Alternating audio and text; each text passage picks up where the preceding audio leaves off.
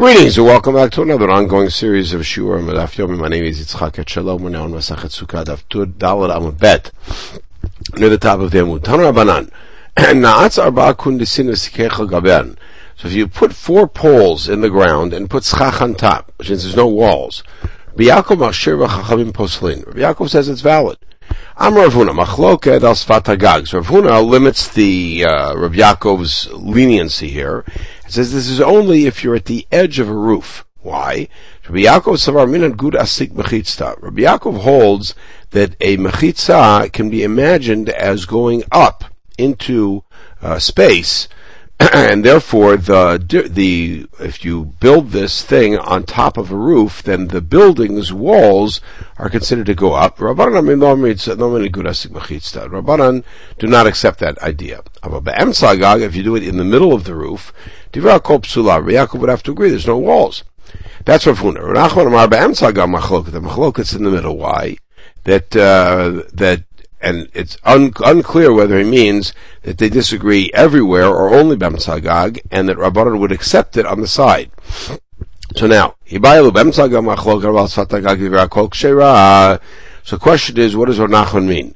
That the machloket's only in the middle, and if it were built on the sides of the roof, meaning it encompassed the entire roof, that Rabbanan would agree. Maybe the machlokет is in both cases. So take unclear what Rav Nachman meant. Watch this challenge. Now the same case, but it's clearly on the ground. There's no roof here.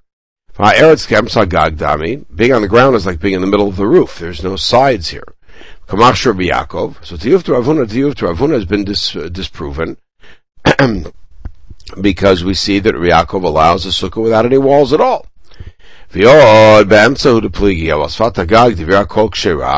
If you're going to say now that the machloket is in the middle of the roof, but they all agree on the side it's kasher, so Rav Huna now has been disproven in both cases, because Rav Huna said that in the middle even Rabbi Yaakov would disallow. Rav Huna would say, so Rav Huna's answer could be that the disagreement is in both cases. Why do they have the disagreement in the middle, meaning in the case on the ground, which is like the middle of the roof? The shofar Rabbi Yaakov will go, that it's not about gudasik, but rather he says you don't need walls. So now this other version is that we have to use some imagination.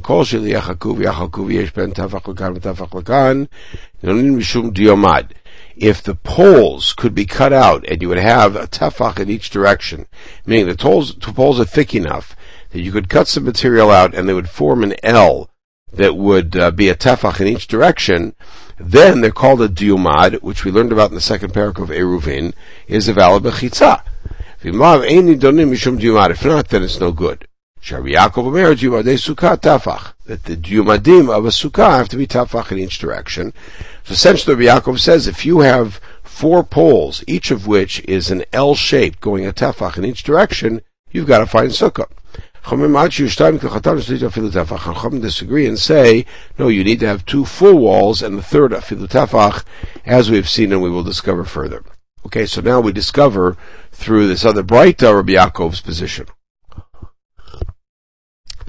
Okay, v'she'ena gvoa asarat tefachim.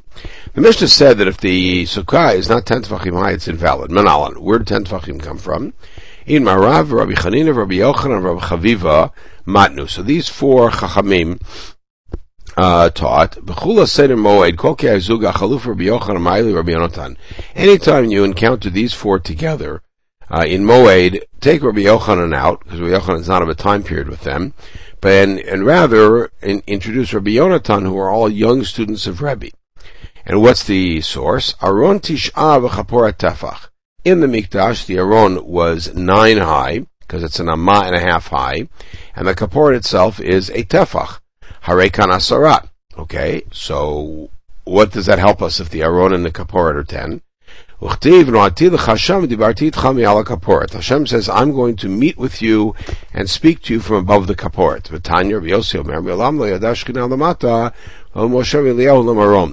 That HaKadosh Baruch Hu Shechina never came below, and Moshe and Eliyahu never went up. Moshe went up into the cloud, and Eliyahu went up into Shemayim. But so what's the proof? Heavens belong to God, and the earth belongs to man, which means that up until 10 Tfachim, it's heaven. From 10 Tfachim down, it's earth. Based on the Aron Kaporet measurements, and based on the fact that Hashem comes that low to speak. Is it true the Shechina never came down? Hashem came down on Har Sinai. The answer is yes, he came down, but stayed above 10 Tfachim. In the eschatological vision of Zechariah, it has God standing on Har Zitim. It said above 10 Tfachim. Moshe and Eliyahu didn't go up. Moshe went up to God. So below 10. Eliyahu went up in a chariot. So now we're going to have to play with what this Asara is. Moshe certainly went up to the mountain. So does that mean that he never went over 10 Tfachim above where he was standing? Or does it mean 10 Tfachim above the ground? Well, it says Hashem came down. He certainly came down to the mountain.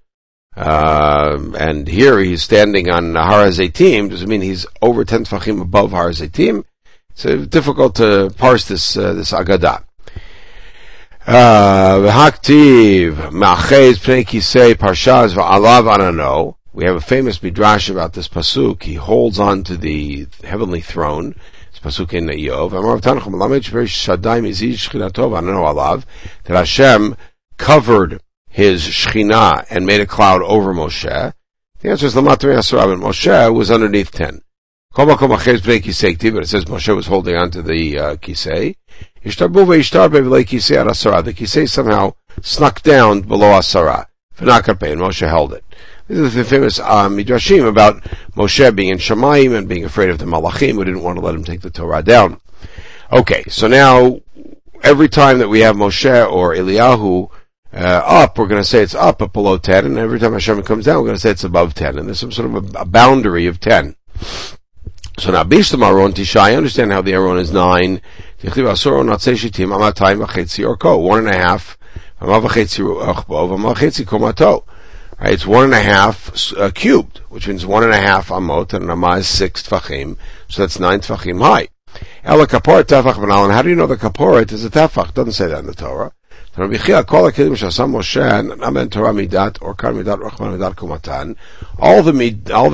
that Moshe made, we have been given a width, a length, and a height.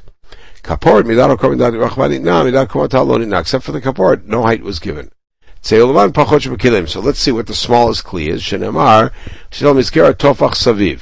That the shulchan has a boundary going around it, which is 1 tefach, like a crown. So the smallest thing we find is a tefach, so the kaporet must be a tefach. Why don't you learn from the kelim themselves instead of an adornment? The answer is tafasta lo tafasta, tafasta more tafasta. Whenever we're going to go to try to get information, we're going to get the smallest information available, meaning we're not going to grab further than that. V'neilef mitzitz, why not the tzitz? The tanya tzitz to make him tas shel zahav, rochav shtei etzbaot, ukaf meozen leozen. It's a gold band which is only 2 etzbaot wide. So make the kaporet 2 etzbaot wide. Chatuv alav shtei shitin, yod hey milamala. On top it says yod and hey, v'kodesh lamed milamata. Underneath it says kodesh le, and on top it's Hashem's name on the 2 rows. V'yamar Eliezer Rabbi Yossi aniriti v'romi v'chatuv alav kodesh l'Hashem b'shita achat. This is Rabbi Eliezer Rabbi Yossi, who we encountered in Yoma, who gave testimony about the parocha that he saw. He said, I saw that seats in Rome, and it has Kodesh Hashem on one row, but regardless, for our purposes, this is smaller than a tefach. The answer is, Danin kli mi kli vein danin kli mi tachshit. That seats is not a kli, that seats is a garment. And so therefore the kaporet, which is a kli, has to be learned from another kli, which is the adornment of the, which is the frame of the shulchan. V'neilaf mizer, what about the crown that goes around the top of the shulchan? Demar zer mashu, that was the smallest amount. The answer is danin kli mikli, danin kli me'achshar kli. The zer is not itself a kli. The miskeret, the frame of the shulchan, is a kli. Hiyachi miskeret nami achshar kli, but it's also achshar kli. The answer is miskeret tolamataita. But the frame of the shulchan is underneath it, not on top. So that's according to one opinion. According to the one who says it was above Ma'ikal, how would you answer it? So the answer is Hayach Sheklihu. Right? It's Achshar Kli. Ella, so we're now back at square one. We don't have a proof for Tefach. The answer is very simple. The Torah gave us a measure. It gave us a measure of the kaporet in width and length. And it gave us a measure of the this miskeret explicitly. The tzitz doesn't have a measure in the Torah. We say it's two etzbaot. The zer doesn't have a measure, that's why it's mashu. But here we have a measure. So we're going away from the issue of being kli or hechsher kli or tachshit, but rather wherever the Torah gave a measure, and the smallest measure the Torah gives is a tefach. Rav Huna Amar Mihacha, he has a different proof. Al pnei kaporet kedma, ve'en panim pachot mitefach. The kaporet, when the Kohen Gadol does the Haza'at Adam and Yom Kippurim, he does it al panei hakaporet. And a panim, to have a panim, it has to be at least a tefach thick, which means high. If you're looking at it straight, you're looking at its height, and it has to have at least the height of a tefach. Ve'ema ka'ape devar yochni. So why don't we say it's like a huge face?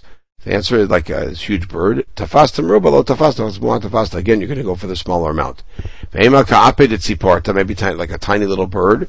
The zutar tuva, very small. Rachabar Yaakov, Ravuna pnei pnei gamar. He learned the word pnei from elsewhere. Tivach al pnei kaporet, tivata me'eit pnei Yitzchak Aviv. That Yaakov had left the presence of Yitzchak Aviv, pnei Yitzchak Aviv. And a person's face is about a tefach high. Why don't we use God's face? We also have the name, the use of Pnei Elohim when Yaakov meets Esav and he says, I see you like Pnei Elohim. The answer again is Tafas. You're going to go for the smaller amount. The Neilaf Mikruv, the closest thing right there is the Kruvim. Dichtiv al kapor yu Pnei Kruvim, and the Kruvim have Panim. Yaakov Gemiri ein Pnei Kruvim pchutim mitafach. The answer is they're also a tefach. Ravuna Nami Me'achi Gamir. And Ravuna also learned from there. Oh, my kruv. Now, why is it? What's a kruv? What is that? Amar Rabavo Karavya. Karavya could mean a baby. Shkaravya Korean Yanuka Ravya. So Ke Ravya. Right. So it looks like a baby. Amar Rabaya Elamiata Dichtiv Pnei Achad Pnei Akruv Pnei Ashini Pnei Adam. In the description of the heavenly chariot, it says one of the faces is a kruv and one is a person. But according to you, I knew kruv, I know Adam. If a kruv is a baby, then kruv is an Adam. So, ape ravri v'ape zutri. The answer is, one is a big face, one's a small face. A small, an adult face, and a child's face. So now let's go back to the sukkah. Who says that the sukkah has to have 10 tfachim of space between ground and schach, besides the schach? And maybe it's 10 tfachim including the schach. So, everything that we've just said, of proving it from the kaporet and Hashem coming down and not coming down below 10, really, based on that, we should say the entire sukkah could be 10, including the schach. Elo and Beit Olamim Gamar. He learned it not from the Mishkan, rather from the Beit HaMikdash. Tichtiv Abayta Shavana Melech Shlomo L'Adonai Shishim Amma Orko Esrim Orachbo Shloshim Komato. So the dimensions are much bigger. It's 60 by 20 and 30 high. Uchtiv Komata Kruva Echad Eser Ba'ama. The Kruvim made were 10 amot.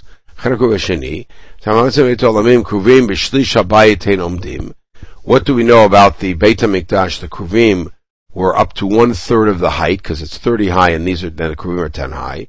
The Kruvim also are at 1/3. In other words, the idea is that Shlomo built a much bigger Mikdash, but it had to be at the same ratio. So Mishkan Kama Havi Eser Amot. How big was the Mishkan? 10 amot high. Dichtiv Eser Amot Aruch HaKaresh. The Krashim were 10 high. Kama Vilahu Shitin Pushchi. So that's 60 Tfachim. Fate Kama Have. How big is 1/3 of that? Esrim Pushchi. 20 Tfachim. Dalasar the Aron Kaport, but it's sitting on top of the Aron Kaport, which we said was 10. Pashul Asara. So the Kruvim are 10 Tfachim high. The Kruvim's wings go above them. And it says the wings are sochech, meaning that they cover, but they use the word schach, above 10. So who says the wings went above their head? Maybe they're even with their head, in which case they'd be now included in the 10. It says lamala. So maybe they're very much lower. So they're much higher. So that means that the sukkah maybe has to be 11 or 12. It doesn't say above. It says above, which means right above 10. That only works according to Meir, who said that all the amot in the mikdash were regular amot of 6 tfachim. Rabbi Yehuda has a position where he says in the mikdash the amot used for kelim were 5 tfachim. Because after all, Aron Kaporet Kama Havilu Tmanyo Palga. Because if you have 1.5 amot, but the Amma is 5, then that is going to be 7.5, plus the Kaporet is 8.5, Pashlu Chad Sari Palga. Then there's 11.5 up to the top of the Kruvim. So Ema Sukkah Dave Chad Sari Palga, according to you now, the Sukkah is going to have to be 11.5 high. The answer is that Rabbi Yehuda learned it as a tradition. We have a halacha, a Torah Shval Peh, that the size of a sukkah is 10 tefachim high, which is going to open us up into the next sugya about shiurin being halacha l'Moshe Sinai, which we'll see in the next podcast. In the meantime, everybody should have a wonderful day.